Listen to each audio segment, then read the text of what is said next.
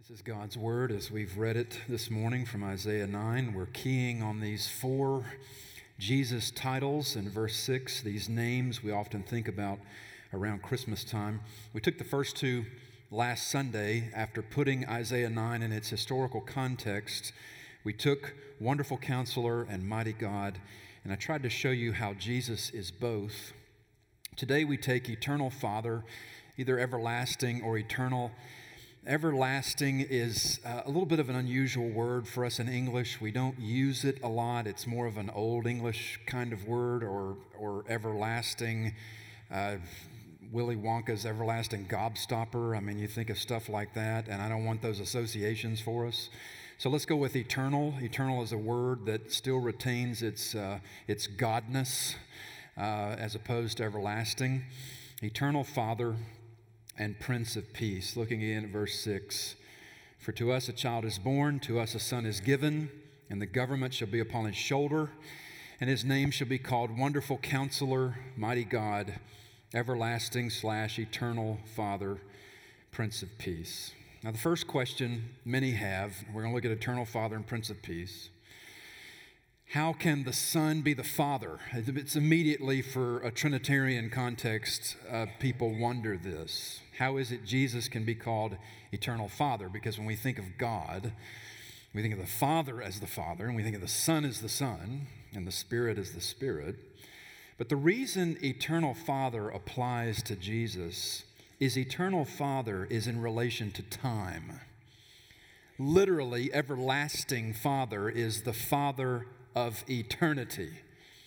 And this is language we use. If we call somebody the father of something, the father of modern medicine, the father of basketball, the father of personal computing. Jesus called Satan the father of lies. When we call someone the father of something, it means that person is responsible for that reality. It originated with them. And we apply the father of something personally, whereas when we talk about the mother of something, we usually apply that to an event. Not sure why that is, why it should be the mother of all battles or the mother of all baby showers. Heaven forbid it's the mother of all battling baby showers. You would not want that. But it's more tied to an event. We talk about the father of something, we mean it personally. Jesus is the Father of eternity. This terminology is pinpointing his entire continuum. That's a purposefully paradoxical statement. Time, all of time, from the moment it begins to when it's perfected in eternity, time is subject to him as his creation. And so Eternal Father, the reason Jesus is called this, think about John chapter 1. In the beginning was the Word, and the Word was with God, and the Word was God. Think of Colossians chapter 1 that presents Jesus as the name of the Creator God. The personal name of the Creator God is Jesus. Time is subject to Jesus. Eternal Father is in relation to time.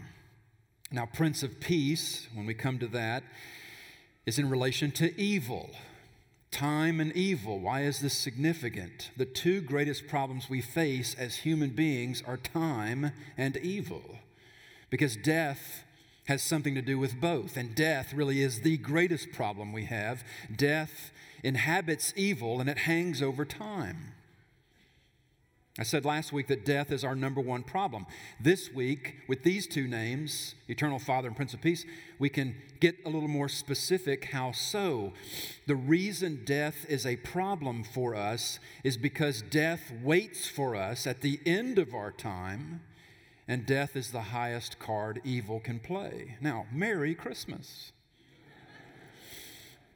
I'm not trying to ruin your Christmas talking about death. But I said to you last week, in consideration of the second Jesus title here, Mighty God, you see it there again in verse 6. We talked about it last week. Last week I said, if God cannot do anything about death, the number one problem for human beings, the number one problem for creation, if he can't do anything about death, then he's not mighty. And that would be itself an immense problem if it were a problem, but it's not a problem for God. And this side of the cross, we know why not. The resurrection is good tidings of great joy. Death is defeated by Jesus' life, and only by Jesus' life. What these titles, as you look at them there in verse 6, what they communicate to us is that our biggest problems are not problems for God. Our biggest problems are not problems for God. That's what these titles are saying. Death is not a problem for God because time and evil are not problems for God. So Eternal Father is about how this Son, Isaiah previewed here, God's Son in human flesh from David's line, how he relates to time. He is over time, though he would also enter time, and in a way be subject to time, in that death would also hang over his time on earth. He would be born in time, he would live in time, he would rise in time, and he will perfect time at his return. Time is not a problem for him. For us it is, in that we have limited time. We have to manage time so that we don't squander it.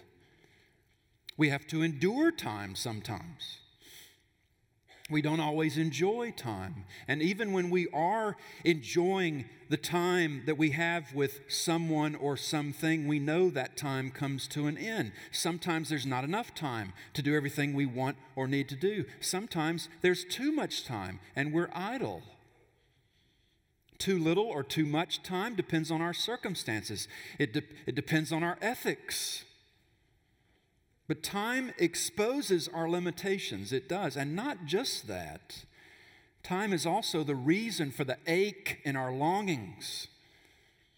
For those we miss, those we've lost, longing for more time with them. But let's just take one aspect in that whole paragraph of thought I just gave you, the aspect of time being enjoyed. When we enjoy time, but realize that what we're enjoying has a shelf life. This won't last. You have a show you like. You get through all the episodes, and what do? You Google the name of the show, and Google finishes your entry with whatever the next season would be.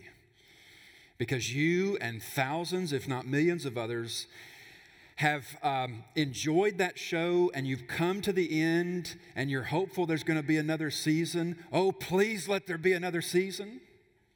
Because you miss those characters now, and you want to be there, whether the show transports you back in history, or it keeps you in the present with somebody, or it takes you into the future.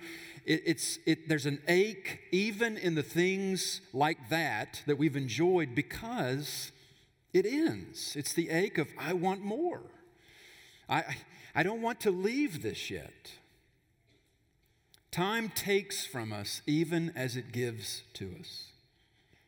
This is how time works. It takes from us even as it gives to us. One of my favorite songs of all time, that means a song I can listen to over and over again and not get tired of it, is by Hootie and the Blowfish, Time. By my estimation, one of the finest rock albums ever made. 1995 cracked review by Hootie and the Blowfish. I love every song on that album. And yes, I am aware they're getting back together to save you coming up and telling me afterwards, those of you who want me to know that information. They're going to go on tour. And Lynn, we're going to go. Time. That song, Time, by that group, it's about feeling punished by time. That I like the song not just because of its riffs and all, but I like the song because it conveys this reality that time takes from us even as it gives to us. It's profound. Hootie and the Blowfish did some profound music. If you go to Cambridge, England, you can see there in Cambridge something called the Corpus Clock. I don't know if you've heard of this. It was installed 10 years ago. A man named John Taylor was its maker. He wanted to create a new and different way of showing time, and so he built the Corpus Clock, and the design pays tribute to a particular clockmaker from the 1700s. It's John Taylor's tribute to this man's particular design. It was his inspiration. The Corpus clock is a mechanical clock. It's out in public view. But there's no hour or minute or second hands on the face of the clock as we always see on a mechanical clock. Instead, you've got slots of light.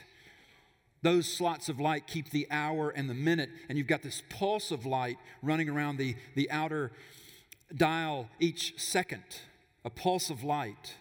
And there's this ticking pendulum. It's a mechanical clock, and so there's a ticking pendulum at the bottom of it, but it's interesting because the pendulum will speed up, slow down, and sometimes stop, but it returns to the correct timekeeping every 5 minutes. And in this, John Taylor wanted to show that time is constant, but our experience of its speed is relative.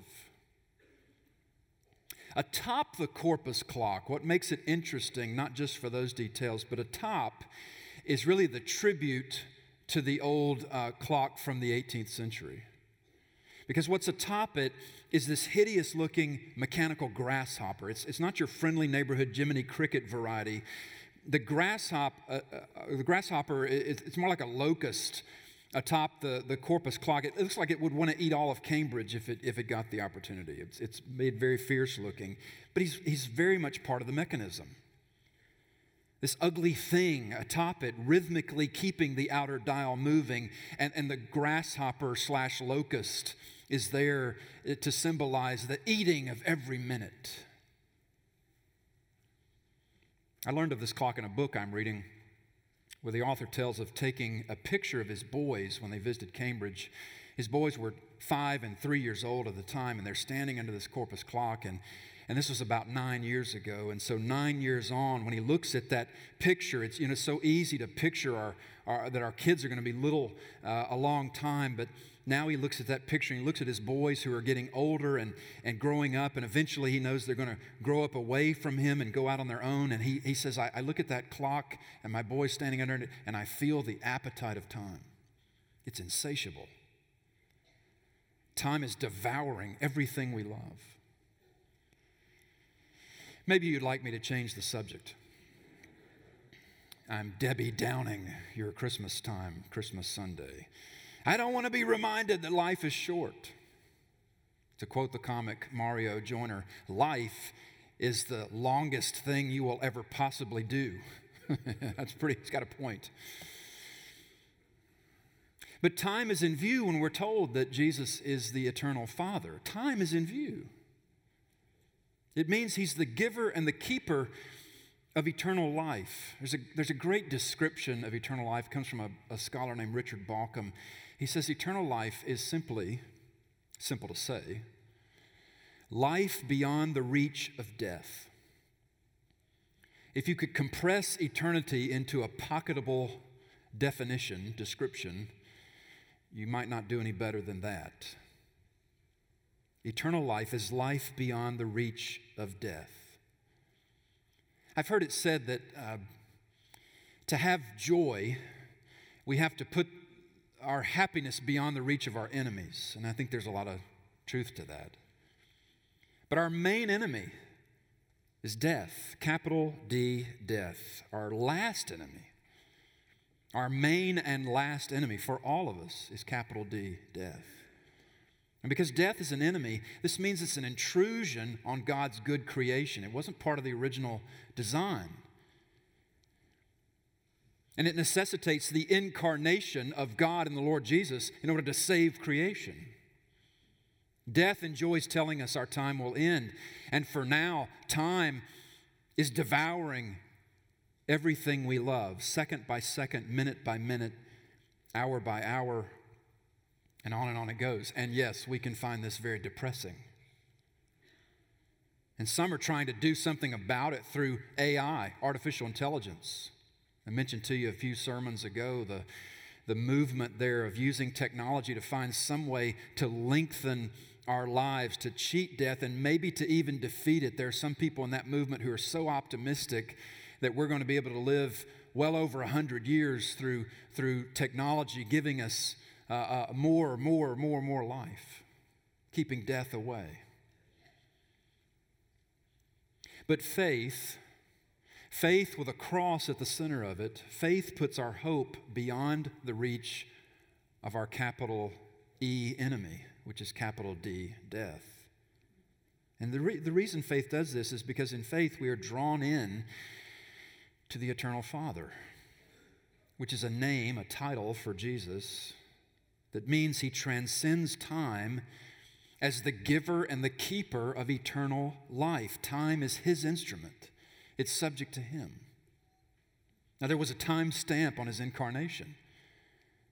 He came to earth in the first century. You've read about this in Luke chapter 3, during the reign of Tiberius Caesar, when Herod was the tetrarch and Pontius Pilate was the governor of Judea, and Herod the tetrarch of Galilee. He lived 33 years, and death hung over his time here too, as it does for us. But he, being the eternal Father, means death does not hang over his time now. And it never really did in any defeatist way, because death would retreat from his tomb. It would have to. Death hung over his life for a time, for his lifetime on earth, but not beyond. His life was beyond the reach of death. And when Scripture says that our lives are hidden with Christ, are hidden with God in Christ, that's what that's conveying. It's the benefit of knowing the eternal Father, whose life is beyond the reach of death, and our lives entrusted to him get in on the same experience. And this is really good. Why is this really good? I know you may think of eternity as kind of scary, because it's not here. It's not everything that's familiar. It's not here and now. Living here and now is all we know and experience. Yes, heaven is certainly preferable to hell. But we can default think of earth as preferable to heaven because earth is all we know. But when we think about all that we know of the experience of life here and now, when we think this out, when we think about life even at its best, when everything is going well, when so much is enjoyable and good and fine, don't we know that even when we're enjoying something, have you ever had the experience of drinking it all in, and even then the knowledge catches up to you, or maybe it catches you off guard? This won't last. I might not even appreciate fully in the moment what I'm enjoying, or I might even lose interest. Nobody brings this out better than Mark Buchanan in one of his books. He says C.S. Lewis called the earth the Shadowlands. There's genius in that. Earth is the land where even the most exquisite beauty and sheerest joy has strands of dark lying across it, the hint of eclipse. Our most robust joy is haunted with sorrow. He says, I've stood atop a peak in central British Columbia, looking down at granite and pine, the earth stretching away in dizzying panoramic wildness. The wind gripped my body like an angel wrestling me, and I felt both huge and small, conquered and conquering, afraid and undaunted, and yet even immersed in such exhilaration, I felt the flattening, hollow power of boredom. I've been at reunions with people I love and long to see, and in the midst of a gale of laughter sweeping through the room, I felt a shiver of loneliness twine down my bones. I've swum among the shoals of water-sculpted rock and schools of bright darting fish, my body ethereally light in the warm tropical surge of current, and all the while a part of me wished I were somewhere else. Why? Why is it that even while enjoying a paradise of earthly delights, we sometimes cannot conceal a yawn of apathy, a pang of disappointment, a nagging sense that something's missing? We're rich and weary both, longing for something else.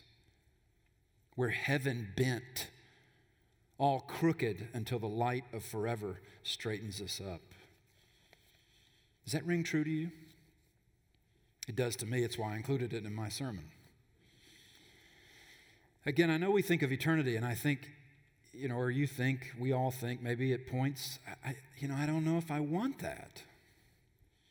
It's not here and now. It's not what I know and familiar with and feel somewhat in control of. But don't we long for the end of boredom? Don't we long to stand and take in beauty and our legs don't get tired?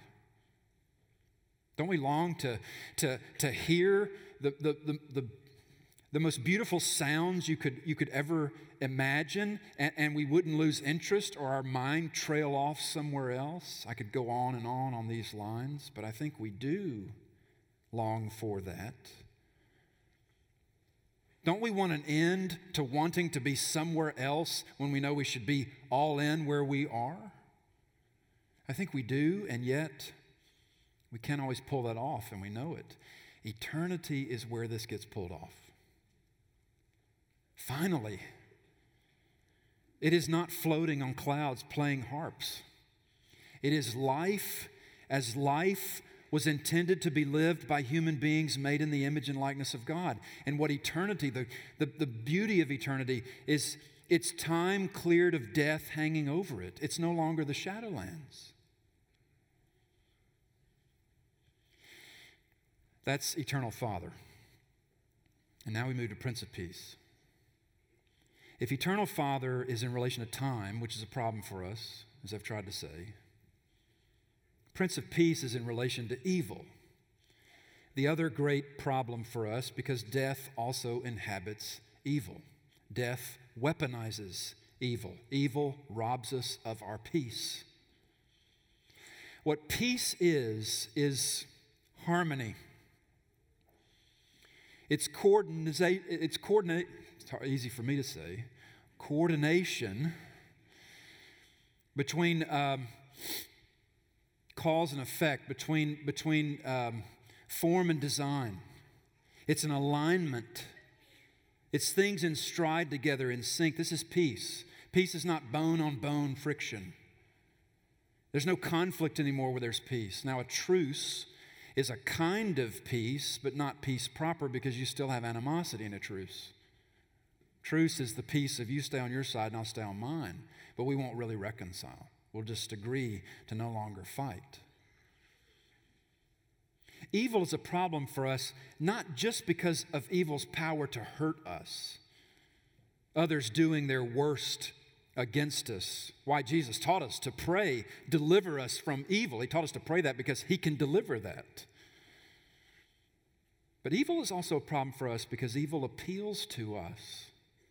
Didn't we learn this in Romans 7? Evil appeals to us. This is why Jesus is called Prince of Peace here, rather than maybe just peacemaker. Prince of Peace. He does make peace, but a prince is someone you submit to. That's the point. Our personal evil keeps us unsubmissive to Him. That He's called Prince of Peace means He could demand our submission. He's in that role. We owe it to Him, our submission, because of our guilt.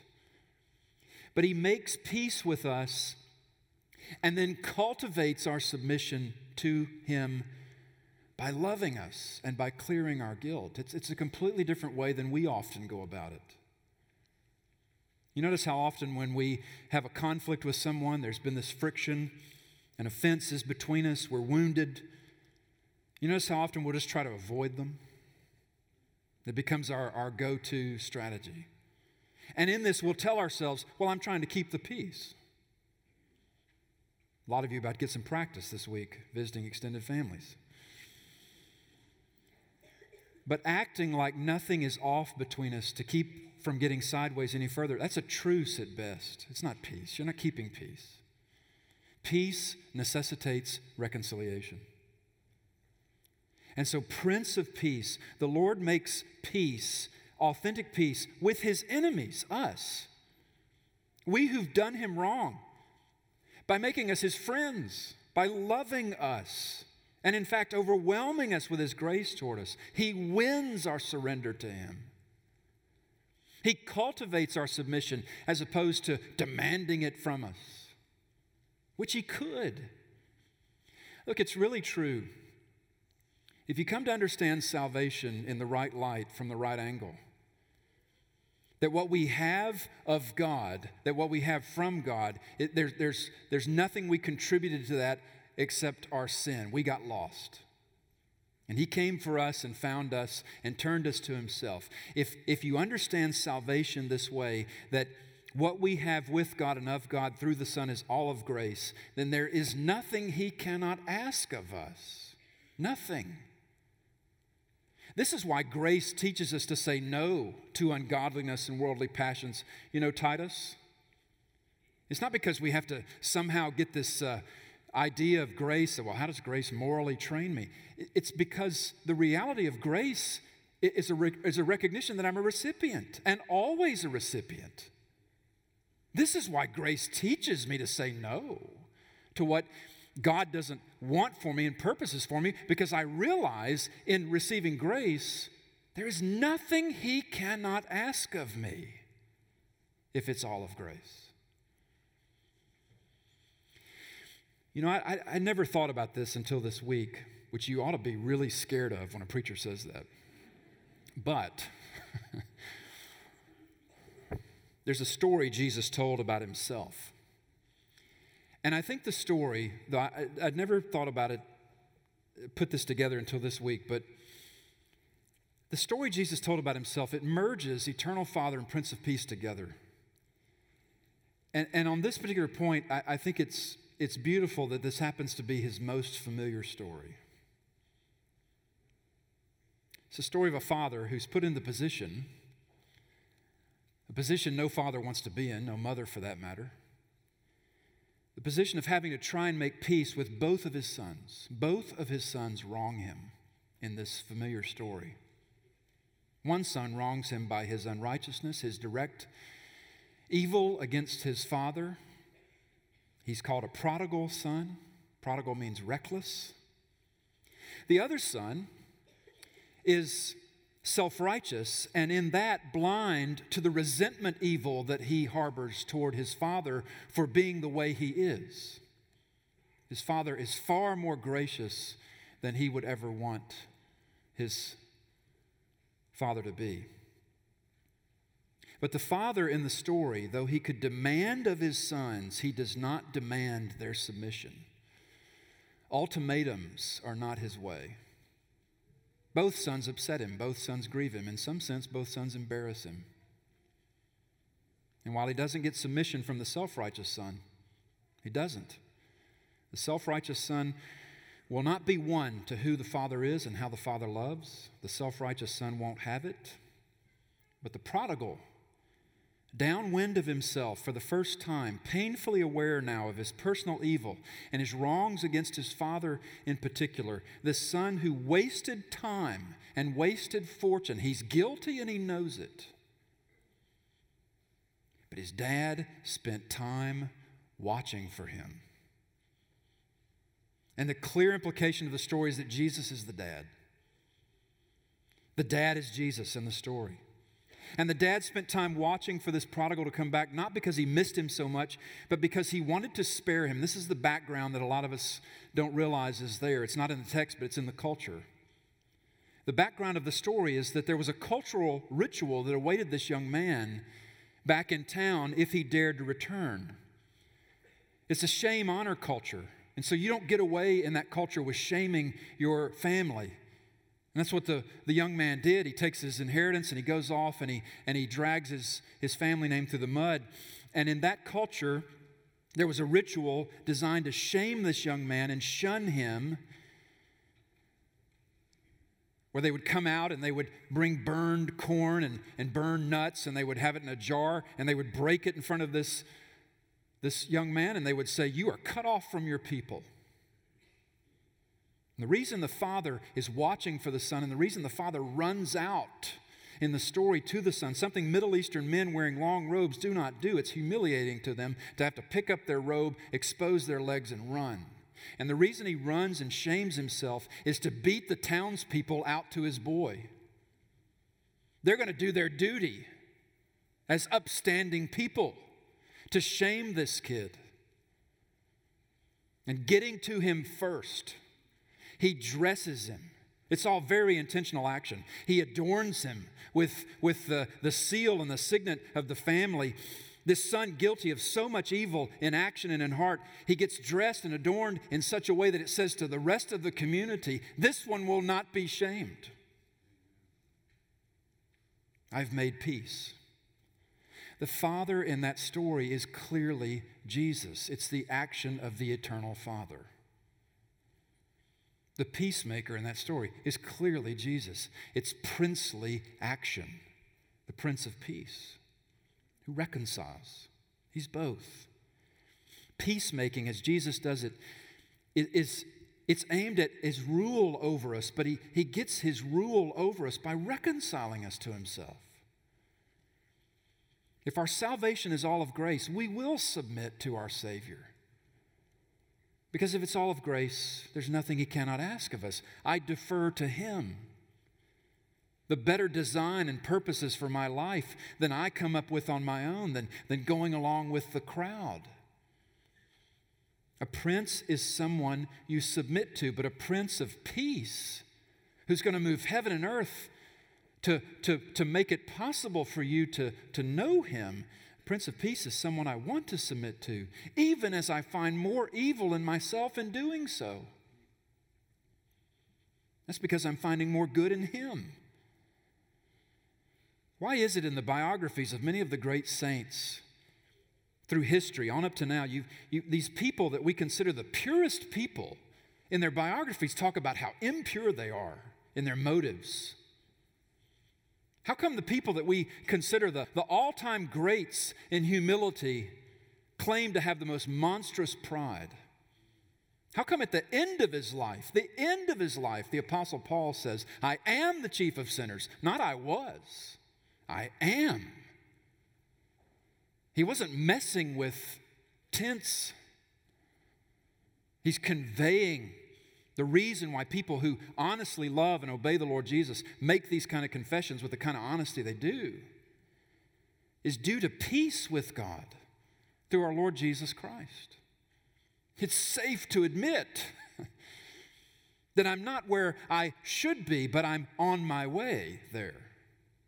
That I haven't arrived, but I know the direction. I've been turned, and I keep turning.